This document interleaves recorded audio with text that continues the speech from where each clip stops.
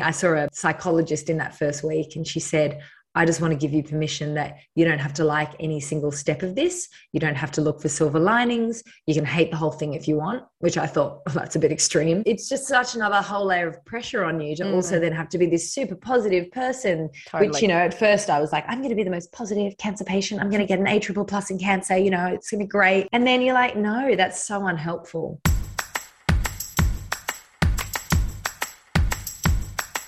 Life gives you two choices when it throws everything at you. You can let it swallow you whole, or you take those lemons. And as the old saying goes, you turn it into sweet, delicious lemonade.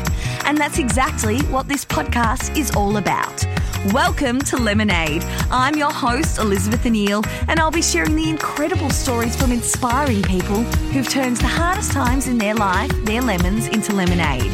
Because we all want to know how they did it, the lessons they learnt, and what life is like sipping limoncello on the other side. Let's get juicing.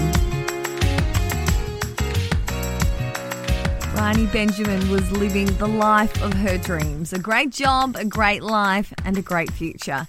But despite everything going exactly to plan, she just didn't feel herself and no one could tell her why. After some blood tests, Bryony was eventually diagnosed with stage 4 Hodgkin's lymphoma at the age of just 31. From that moment, her entire life was upended, never to be the same again. It's been a long 4 years, but Bryony thankfully now has made a full recovery. But of course, she's learned a hell of a lot during the process, and thankfully for us, she's penned the go-to guide when it comes to how to get through your world turning upside down. It's called Life is Tough, but So Are You. And it's brilliant. I can't begin to explain how much I enjoyed every minute of listening to Bryony speak. Have a listen because I know you will too, especially if you're going through a tough time now. Here's Bryony.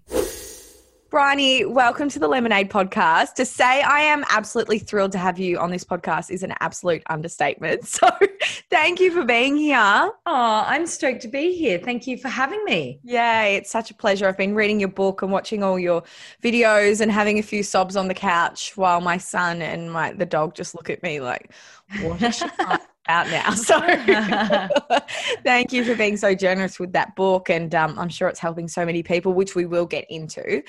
But with all my interviews, I love to just go right to the start. So can you just take me right back, Bryony? What was your childhood like? What was growing up like for you? Yeah, well, I had a wonderful childhood. I have to say, I've got two little sisters below me. They're twins. And so 3 girls. We grew up in a family vet practice. So that was just a really fun, great occupation for your parents to have as a kid. You're like, you get to, after school, we'd be like popping into the surgery. And then we all worked there in high school. And it was, quite hard work, but I really enjoyed it. Lots of, scrubbing kennels. And it was quite funny in high school. I got so strong because I was always wrestling with these dogs in the hydrobath, because most people that bring their dogs in for a hydrobath, it's because they can't do it themselves because their dog doesn't want to be bathed. So this little 16-year-old, trying to do it. And I ended up actually winning the shot put in grade 12, even though I was like this lean little thing because I was just so strong from lifting dogs. Anyway, by the by. But yeah, so look, it was a super fun upbringing, and lots of, really 2 amazing parents. We were always camping and outdoors. And so I think, a real love of nature and the environment from a really young age, which has, continued to be a huge passion for me.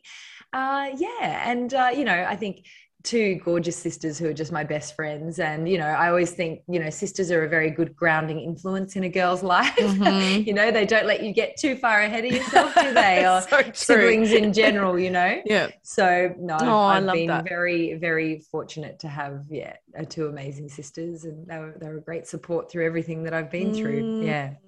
And you went on to this thriving career at Mamamia, producing some very viral videos, which I'm sure a lot of listeners listening have probably watched and not even realise. What was that time like? And can you take us back, to that time? And what was it like for you? Yeah, look, it was just really fun. Mamamia was a really fun place to work. There were about 100 women, which when I got there, which I was amazed that it was so big, I had sort of no idea. And they were just such funny, kick-ass, hilarious, stylish, finger on the pulse women. And so just coming into this environment, and everyone there was just really kind as well. I found, like, I came in, I started my first day and I was hugged about 6 times before I got to my desk. And, so it was really fun. And I had an amazing team that I worked with, of incredible video producers, and my work wife, Claire, there. And so it was just a really fun time. And they, Mia sort of said to me, make us famous for video. That's your job. Like, just go do that. And I was like, I don't really know how to do that yet, but let's figure it out. And they're awesome as well. And you certainly did that. I think you fulfilled the brief too. And for a year while you were there, you just weren't feeling, as you put it, just not quite right. What was going on there? Yeah, I was just always feeling a bit tired and a bit icky and a bit achy. I would wake up, I'd never felt refreshed, even though I'd slept for 8-9 hours. And it just got harder and harder to sort of, I remember getting into work, I used to get in at 8 and then it became 8:15 and then I'd be like racing to be there for the 9 o'clock, stand-up meeting. Like, it was just becoming such a slog. And I was having, some strange symptoms. Like, I had really itchy skin, which I thought was like a food allergy. And I was having night sweats at night. So they were sort of on and off. And then they became night after night. I was waking up dripping in my clothes.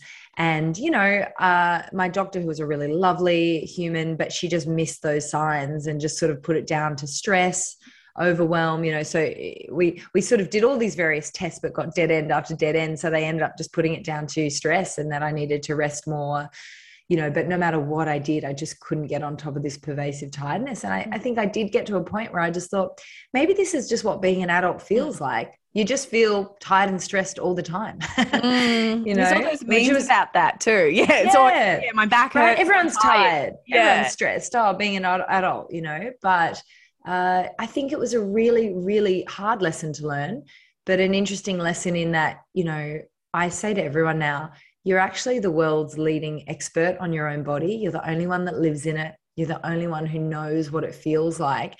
And I think women as well, we have a really good intuition and a really good intuition around our bodies that we're often disconnected from, particularly when you're told that you don't know what, you're fine, you're this, you're that, but you've got to actually really sit in your body and feel how you feel, and then be clear in articulating that and advocating for yourself, and particularly for women, I write about it in the book, but we know that women take on average a lot longer to get diagnosed than men for cancer, and are way more likely to have our symptoms ascribed to mental health issues. Yeah. I had a beautiful friend who we met through the cancer community. She had a 17-centimeter tumor in her chest. And by the time it was found, it had actually collapsed her lungs. She was struggling to breathe. And they were telling her, it's just anxiety. So I think for women, even more so than men, we've got to just really be, you can always be kind and polite and nice, because I think that's always, a concern for me, but you can still be forceful and advocate for yourself, and if I had my time over again, I just wish I'd found the words to say, look, I appreciate that you're, this is your opinion, but I need you to really understand I'm not sleeping. I'm waking up feeling like this. This is seriously having a massive impact on my life, and I need a better solution than just there has to be something else working. Yeah. And you went for blood tests. So your parents pushed you to get these blood tests. So you wrote and you've said that you're like, oh, fine, I'll just do it kind of to keep them happy. And that's when everything changed. Can you take us back through to that day and walk us through that day?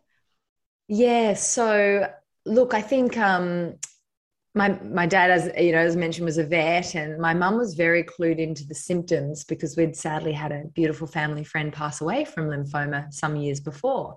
So she was really alarmed about the night sweats. So they actually rang up my doctor and said, can we get her into a specialist, because we're really worried that it's something more, and we're worried it's lymphoma, which she was very sort of reluctant to do. So I went in to see this specialist. And she didn't seem particularly alarmed at first, although I think she was keeping me calm, and she got me to get some more scans, and we did a CT scan. And from that, we could see that my lymph glands were all quite enlarged, because often with lymphomas, people will have a visible lump on their neck. For me, it was all in my chest cavity. So everything was hidden. And to the outside world, I looked really healthy. Like I didn't look any different to how I do now. So I think, and I always say to women too now, don't wear makeup to the doctor when you're feeling rotten, because it really, a spray tan, a bronzer, it really masks how you feel. Yeah. And so I went in and saw this specialist, and I remember it was the first medical person who said to me, because I explained that I was waking up every night, I was in a lot of pain, and she just looked at me, and I remember, never forget this moment. She just said, so this is having a really severe impact on your life. And it was the first medical person that had acknowledged that. Yeah. And I went, yeah, actually, it is. And I hadn't realized that till then. I don't think either, you keep pushing through. So we got the CT scan. It looked like there was some enlarged lymph glands. But she said to me, we're just going to do a little biopsy. It could be fine. It might just be something viral. So I honestly was not worried in the slightest. Yeah. I came back a week later to get the biopsy results, and my mum insisted on flying down from Queensland to come to me, the appointment with me in Sydney. And I was like, Mum, don't worry about it. Like, I've got a really busy day. Sophie Monk's coming in. We've got a Facebook Live. I'm too busy to hang out, too important. And thank goodness she ignored me, like all good mothers do. And she just came anyway.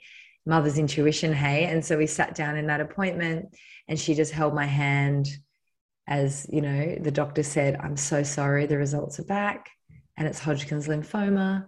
What that means is we just need to immediately clear your next 3 to 6 months, and we're going to start you on a course of chemotherapy straight away. And it was just, one of those moments that you never, ever think is going to happen to you. No. You're like, this only happens in the movies. Like, this is a bad plot twist on Neighbours, like this is not something in my life. And I remember Mum just holding my hand, and I think the doctor could see my mind just sort of running away. And she just said, so I don't want you to Google anything. We're not going to think about treatment just yet. All I want you to do is we're just going to think about the next 3 steps. And that is a blood test, a heart and lung test, and getting an IVF appointment done tomorrow, which was a whole nother can of worms. But I think it was just such good advice. And I just used to come back to that all the time throughout the whole treatment when I was feeling a bit overwhelmed and a bit fearful or a bit worried. I'd just come back to, I'm not going to think about all those other things right now. What are just the next 3 things I have to do, And I think that's helpful in any kind of, like, I still use that now, be that being in lockdown and just feeling overwhelmed by when will this end ever come? Yeah. Just bringing yourself back to the immediate things. What can I achieve in this moment? Absolutely. That's such good advice. And then you're 31, you're told you have cancer. What goes through your mind, and what are your next steps? What do you do from then?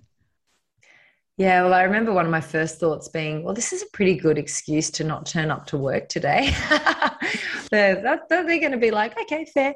No, but yeah, I think, it crystallizes instantly who the most important people in your world are, and I think so many of us, I love this theory. I learned it from the minimalists, actually, the guys that have that podcast. And they said, in life, you have your primary people, and then you have your secondary outside of that, and then you have your periphery. And really, you should put all your energy, love, care into that primary. And if there's anything left over, it goes to the next group. And if there's anything left over, it goes to the next group. And I think so much of us spend a lot of our energy right in the periphery, don't we? And then like the closest and most important people don't necessarily get the best of us. And getting a cancer diagnosis, gosh, it is one hell of a way to go. Who really matters? Who do I need around me right now? And what is all the crap that just does not rate or matter, Yeah. And you realize how much energy we actually spend on such trivial, unimportant things. Yeah. And it can sound kind of cliche, but it is. It's like you just go, far out, I'm going to die one day. And that could be really soon, actually, in this case. Who do I want to be around? What do I want to do with this time? And, how do I want to spend it? Which is really what we should almost be asking ourselves on a really regular basis, I think. We get so on autopilot and just go through the motions. But yeah, so I think for me, I wrote down a name of my most important people then and there that I wanted to speak to and let them know before they heard on the grapevine. 2 of whom being obviously the first 2 were my sisters. One was in London, one was in Canberra. So I arranged for a friend to be with them when I told them the news, because I didn't want them to be alone and then get this news. And yeah, it was, once again, just conversations you never imagine having. And I remember just calling each person and just saying, yeah, so unfortunately the results weren't what we wanted them to be. And I've got lymphoma. Like, in the scheme of cancers, it's a really good one, but it does mean I'm going to have to do chemo and get that underway pretty soon. And yeah, so it was just it was a big day. And then Mum and I went, and I remember we went to we went to go buy pregnancy vitamins at the chemist, which I thought, wow, this day's really just taken such a turn, hasn't it? Like, this wasn't on my shopping list this morning. And then we were like, oh, let's just go sit in the sun and go have lunch by the sea. And we just had a lovely day where friends dropped in one by one as they heard the news and came and hung out. And it was lovely. And I must say, in a strange way, it was the 2 weeks leading up to Christmas.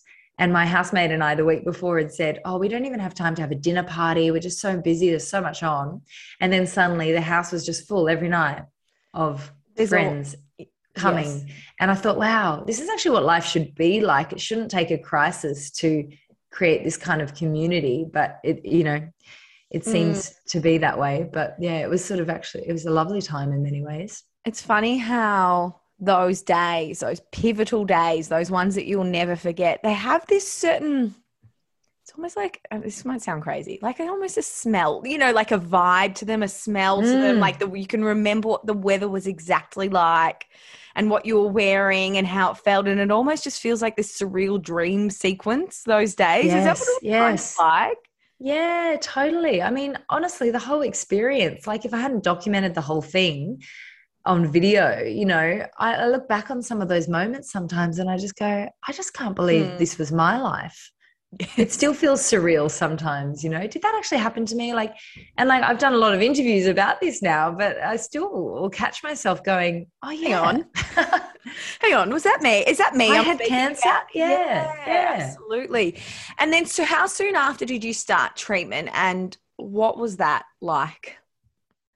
Yeah. So, I mean, I basically, the next day I went and had an IVF appointment. And so that was a whole other thing. I mean, I just felt incredibly fortunate to be able to have the opportunity to do that. Not everyone gets that time. So for me, normally if you did IVF, you'd do a few months of it and get, as many eggs as you want. They're like, we've got 2 weeks, we've got one crack at this, and whatever we get, we get.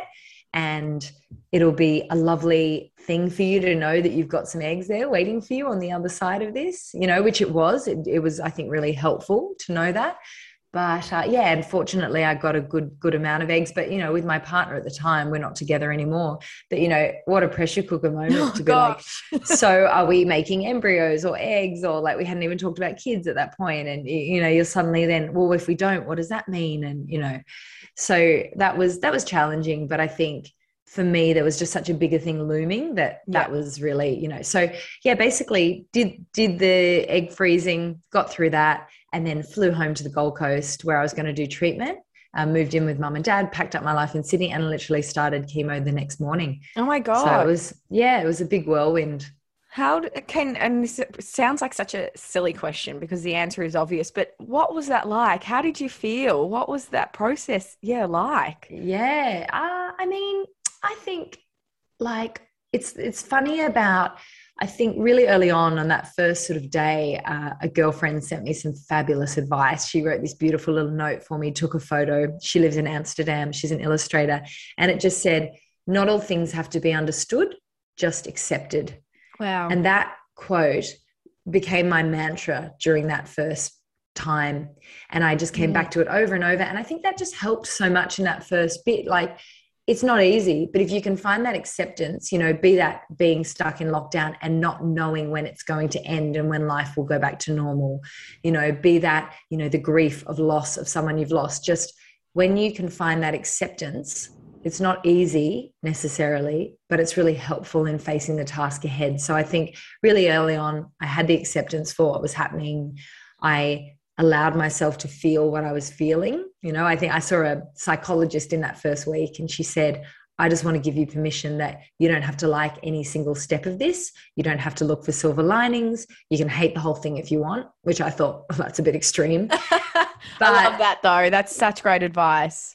Yeah, it's just such another whole layer of pressure on you to also then have to be this super positive person, which, at first I was like, I'm going to be the most positive cancer patient. I'm going to get an A++ in cancer, it's going to be great. And then you're like, no, that's so unhelpful.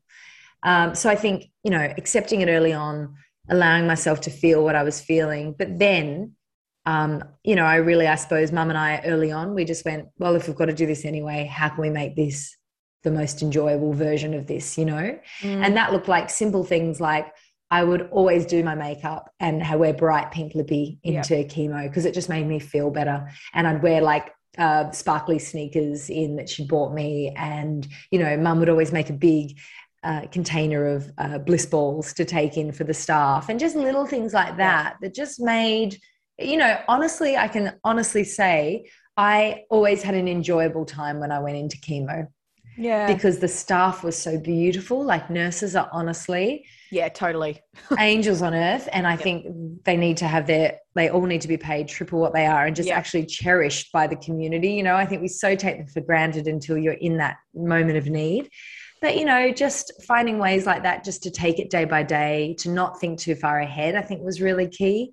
Because, it's a lot. And certainly I was very, I was fearful that morning going in to start chemo for the first time. And all of my friends, actually, they all created a little video. They, recorded videos and put it together and they sent it to me for that first morning. And that was really lovely. Like each round of chemo, they did something together and sent it to me, which was just really, just gives you a boost. And so I think, if you're a support person, never underestimate just a small message, a video message, a little parcel, some flowers, like every little bit really does help and gives you just a lift when you need it. Yeah. So look, it was crazy. It was a crazy time, but all you can do is just keep putting one foot in front of the other and just, getting on with it. Focus on those 3 steps in front of you, as you said before, which was such great advice. And you've spoken about the impact of losing your hair during this time. And as a young woman, like I can only, there's so much wrapped up for a young woman in their hair, really. What was the impact of that and how did that feel? Yeah, look, it was, definitely one of the most challenging parts of the whole experience. Like you said, it's such a big part of our look, our identity, how we show up in the world. And, we probably put too much emphasis on it, but that's the world we live in at the moment. And yeah, for me, my sister gave me some excellent advice early on, my wise little sister, Rihanna. She just said, I had an idea that maybe as the hair starts to fall out, we could reframe it and sort of say, that means the medicine is working and that you're a day closer to good health and being out the other side of this. And look, it didn't take the pain away. It was still a really sad time when that hair did start coming out. I got it cut into a little bob, like the day it started falling out. But then within 2 days, it was just sort of, a bit of a mess. And it was making me feel so sad. Yeah. Seeing it like that, I thought, okay, I'm ready just to shave it off. But I did. I did have that thought that, okay, this is tough, but it means I'm actually one step closer to the other side of this. And just once again allowed myself to just mourn that loss and know that it wasn't trivial or silly. It was really valid to feel that way, and it was sad. There must be, I imagine it would be so symbolic of, I guess, really leaning into what's going on and the acceptance of it all, that process of shaving your head and just going, this is it, this is the freight train I'm on and I have to just keep going. Yeah. And I think, before that, right, I was 3 weeks into chemo before my hair started falling out. So I looked so normal and so well. And I thought, gosh, you just never know what anyone's going through, do you? I was thinking when I was at the shops one day and I thought, wow, no one has any idea what's happening right now. And it was such a good reminder that you just, you can't judge people. You just got to always just be that little bit kinder than might be necessary, even if someone's being a bit of a jerk, because you just don't know. And I think, it is that real marker though. Once the hair was off, it was like, okay, now I look like a cancer patient. And so I got a fabulous wig actually, which was really great because I think pre-cancer, you think of wigs as like a costume party thing that just look horrendous. But the wigs these days are actually amazing. Like, and I remember putting it on one day and my sister Molly, who has similar like hair to mine normally, going, I mean, I know this is a really bad thing to say, but like, I'm kind of jealous of how good your hair looks right now. Because she just spent like an hour washing, drying, straightening. Yes. And she's like, your hair looks so much better. I was like, oh, well, small wins, got to Yes. take them where you can. Absolutely. And Yeah, you it was mentioned funny. before that you documented the whole process as well, which I guess the content creator in you was never going to go away. Why was it important to document and showcase and have evidence of everything that you were going through? Well, I think I was quite reluctant to film at the beginning, ever the content maker. I actually thought, oh, I don't know about this. And on that very first day, my friend said to me, hey, if you can, I think it would be really great to just go tuck yourself away in your room and put down your thoughts. And I just said, oh, I just really, really don't want to. I don't feel like it. And they were quite persistent. Said, I think you really should. I was like, I really don't want to. Please do. So I thought, they're probably right. It could be interesting to come back and see what was going through my head on that first day. And so the very first opening shot of the video where I say, I do feel scared, that was on that first day when it was like, I think the pain level was probably the highest of the whole experience because it's just such a new big thing that your mind is grappling with. And the shock just keeps hitting you in waves. Like you forget for 10 minutes and then you go, oh my God, yeah, that thing happened today, Yeah. And so, I just started documenting as I went with the encouragement of friends and family. And my friends pulled together and bought me a bunch of filming equipment, which was really lovely. So it meant wherever I went in hospital, I had a little stand for my phone and a little microphone and a little light. And I'm just so grateful that they encouraged me to do that and that I did it because like we said at the beginning, it can just feel so surreal and you forget what you did, but then to watch it back, it's like, wow.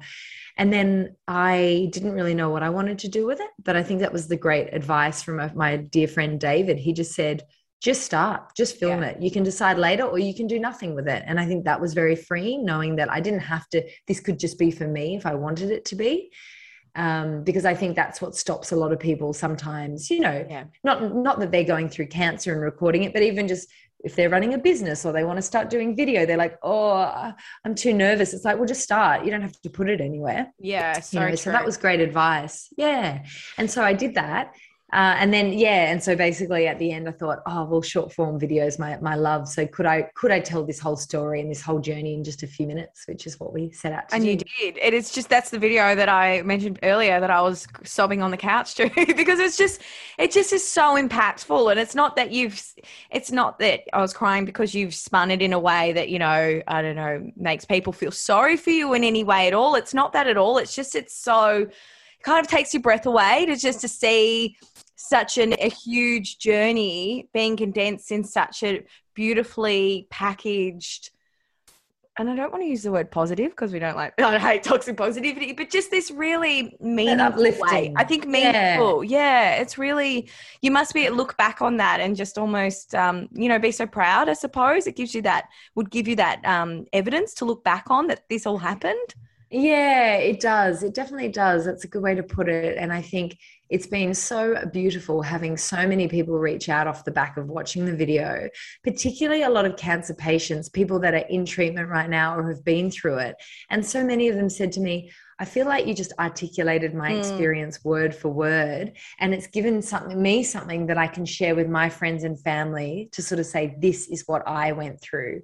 And so I've never really thought of it, as a content creator, I'm always thinking, why would someone share? Why would someone share? But that was such a beautiful outcome of it that they were like, you've given voice to my experience and then helped me articulate what happened, which was really beautiful.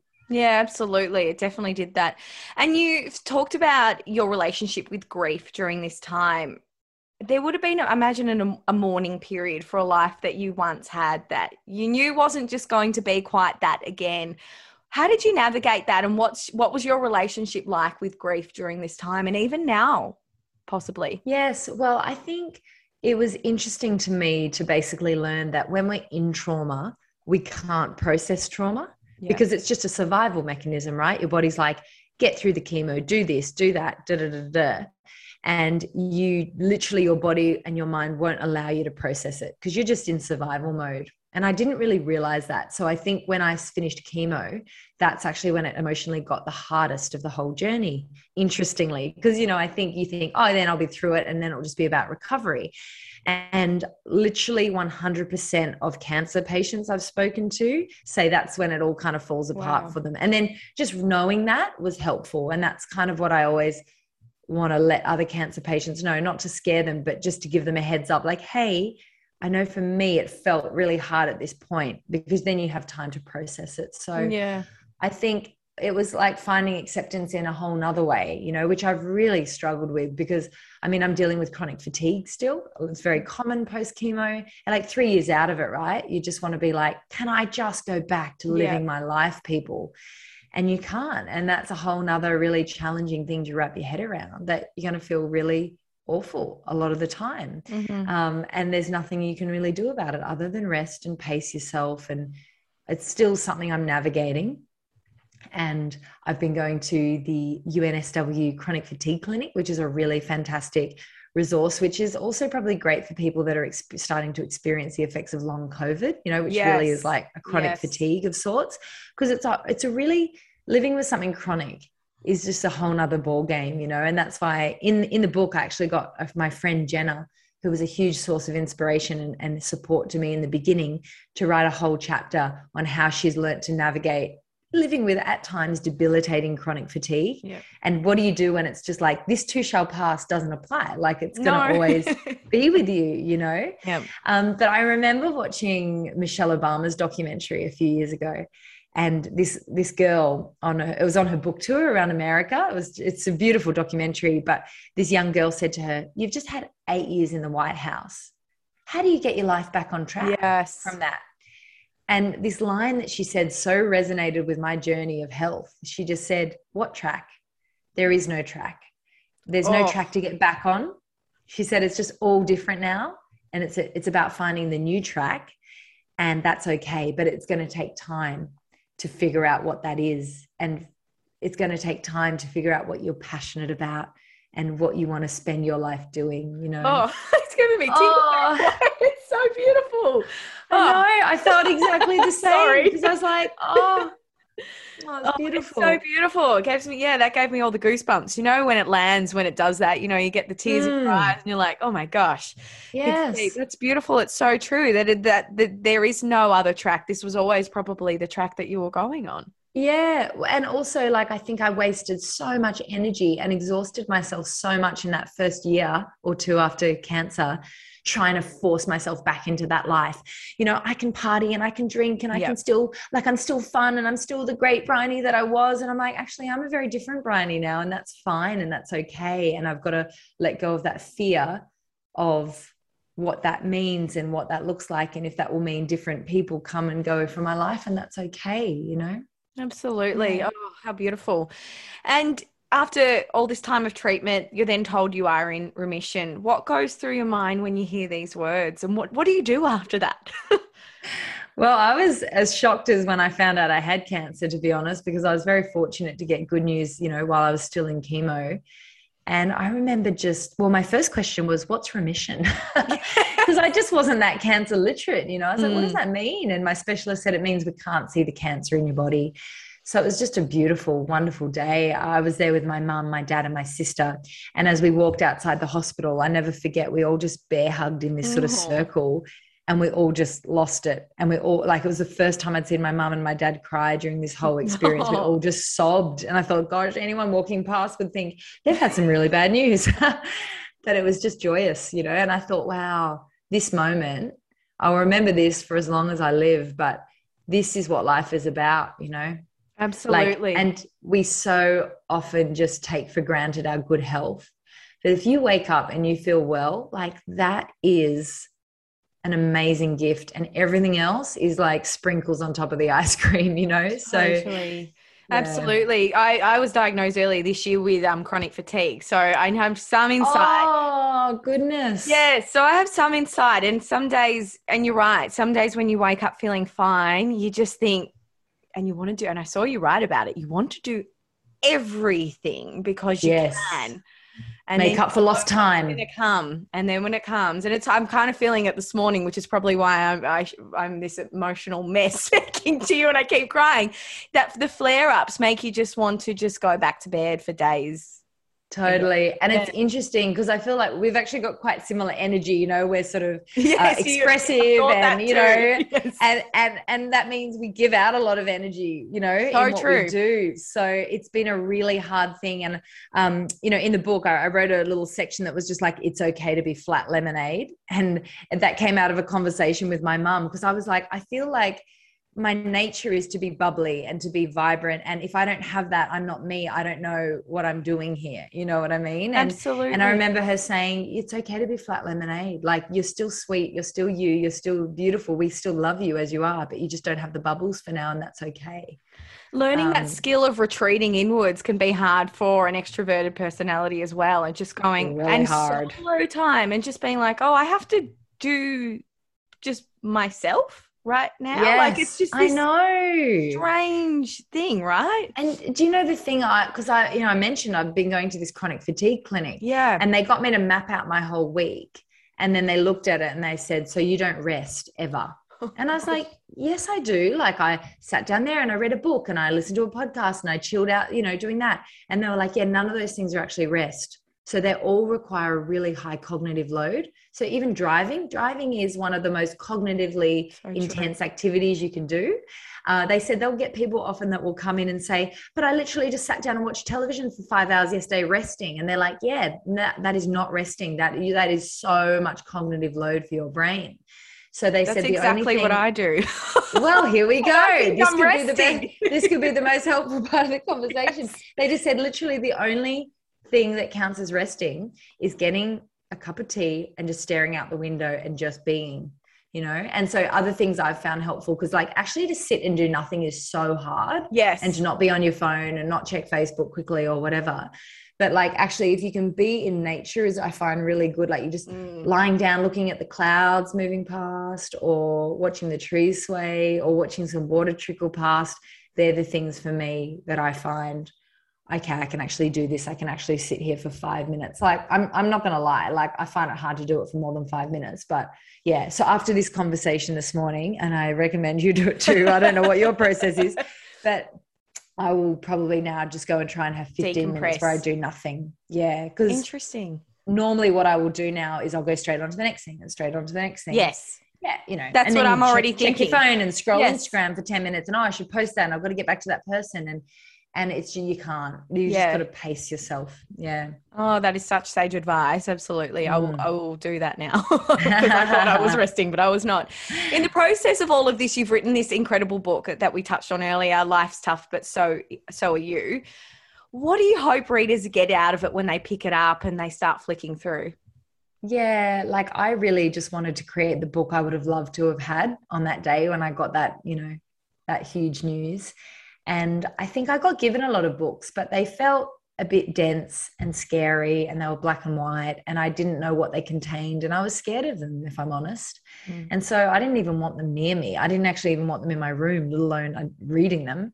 And so I wanted to create the antithesis to that. I wanted to create something that was like, hey, it just felt like a friend that's been there, done that, has come through the other side and is like, I'm going to just step you through this. You got this, you know, this is tough. This is awful. But you have what you need inside you to get through this. And I'm going to help you just keep on track and, you know, bring in what other support mechanisms you might need as you go. So, yeah. And, you know, the feedback has been, like on a daily basis, I will just get the most like moving message from someone. You know, this beautiful girl reached out the other day who coincidentally had read my book and the day after got diagnosed with Hodgkin's lymphoma. Oh my God. At the same age as me. And she said, I just feel so empowered from reading the book. I feel like I have all the steps I now need to really face this head on. Not saying it's going to be a cure-all, but I think like it's everything that I would want to tell someone that's going through something challenging, not just cancer or a health crisis, be it a breakup, be it a miscarriage, be it just the overwhelm of being in lockdown and just really struggling with it. I've had so many people reach out saying, I got this during lockdown and gosh, it's helped, you know? And so that's just been It's been amazing. It's been the best part for me of the whole process. Absolutely. This whole podcast is about turning lemons into lemonade. And how does it feel knowing, you've turned something that it was so difficult, to put it lightly, into an opportunity to help other people and to get these kind of messages, and knowing that you're inspiring hope or helping people feel less alone, or feeling inspired to keep on moving? How does it feel knowing, I guess, that that's what you're playing a part in? Oh, it's an amazing feeling, I have to say. I think in some ways it helps you make sense of the trauma that you've been through and gives it some kind of reason, even though, I don't believe all things happen for a reason. I'm very much like, bad things just happen, and that's just what happens. Good things can come out of them. But yeah, it's been a magical experience. And I think really was really formative was my time at Mamamia and seeing Mia Freeman and Holly Wainwright and a lot of the other amazing women there who just share so openly and so vulnerably and so honestly, and how helpful that is when you do that, when you share from a place of real authenticity. And so that's what I think, seeing them as sort of role models in just share it and say it how it is, really helped me find the courage to do that as well. Because, it's obviously not the easiest thing to film yourself being bald and, looking horrendous and put that out into the world. But I think I just, once again, I found this point of acceptance and going, that was that chapter of my life. That's what I look like. And that's what life is, Absolutely. That's so funny you say that, actually, because when my really shitty year in 2017, when I became a single mum to my son, and I wrote all about it, and Mamamia was who published it. So I had all these in the months after, and it was this space that, as you were articulating, helps you be so honest and open in the hope that helps just someone out there. Yeah. And that's what it did for me. And it's fun. It's just interesting that it's created this, I guess, energetic space, if you will, for that, hasn't it? Yeah. And it leads to lovely connections as well, because I think I write about it in the book, but living is giving. I really do believe that, and it always in my life has seemed to be the case that the more you give, it comes back 100-fold always. So yeah. Absolutely. And how has what you've been through, do you think, changed you as a person? Who are you these days?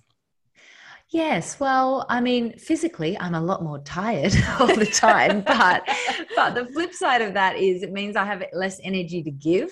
So I have to be much more selective about what I put my energy into. I'm sure you probably have the same experience, and that's a good thing ultimately. I think we can waste a lot of energy on people and things, and that just don't matter. And I just don't get as, I think, phased by some things that I would have used to, like, it's like, oh well, it's not cancer, big deal. Yes. I think it's been really helpful navigating the uncertainty of a pandemic, though I am very fortunate to not be in lockdown right now, so I can't really talk in that regard. But the uncertainty of when I'm going to see family and friends again, and work. Absolutely. And all these sort of things. You just sort of, I think I sort of see life now a bit more like an ocean, and the waves just come no matter what, right? And some are big storms and some days it's flat and calm, but the waves are always going to come. And so if you can adopt that mentality of just kind of flowing with it and going with it no matter what, and you are going to be okay, and there's clear skies and, flat seas ahead. But yeah, I think it's just really firmed up my resolve to use my time purposefully while I'm here. I think of your legacy and work on that now. And for me, I know, we are living completely out of balance at the moment, human beings, for our own health and our own energy. But look at what we're doing to our planet, and I think I've thought a lot about that interdependence between our health and planetary health. Like if we don't have fresh air and beautiful clean water, these are the most valuable things in the world, actually. And yet we sort of treat them like a given, and we can do whatever we want to them.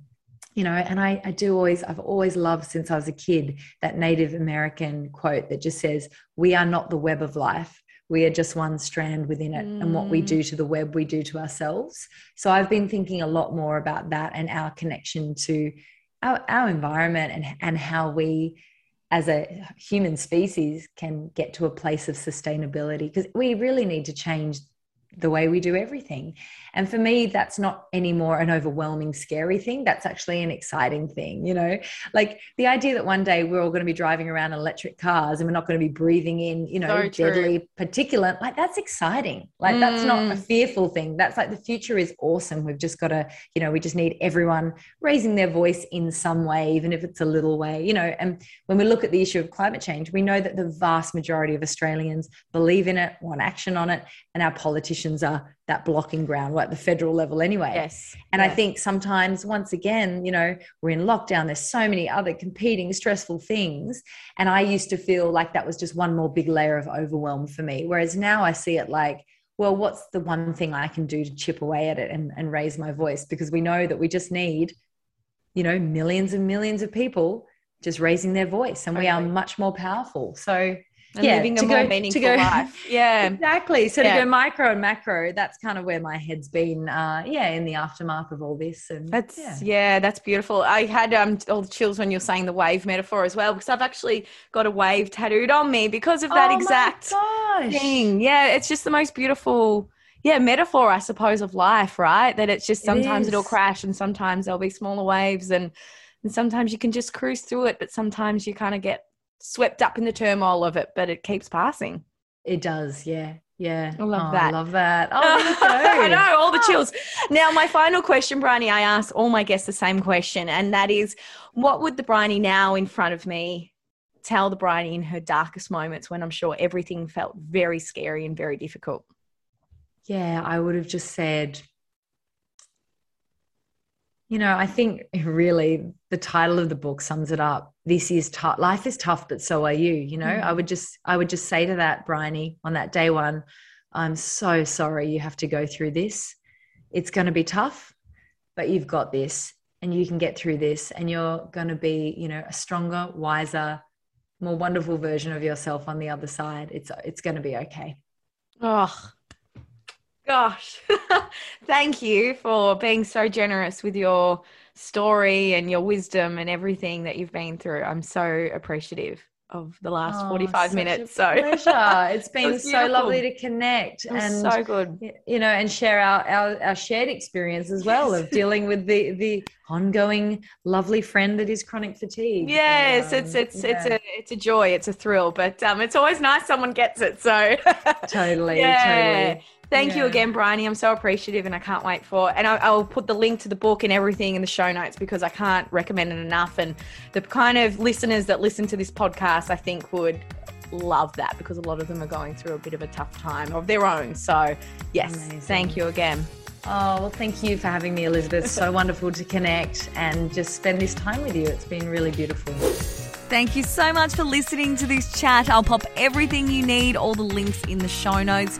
If you enjoyed this conversation, I'd love for you to post it on social media and tag me. If not, I'd appreciate it so much if you could hit subscribe, 5 stars, leave a positive review. Any combination of the above, really. All of it really helps get the podcast out there. Thanks once again. Chat next time.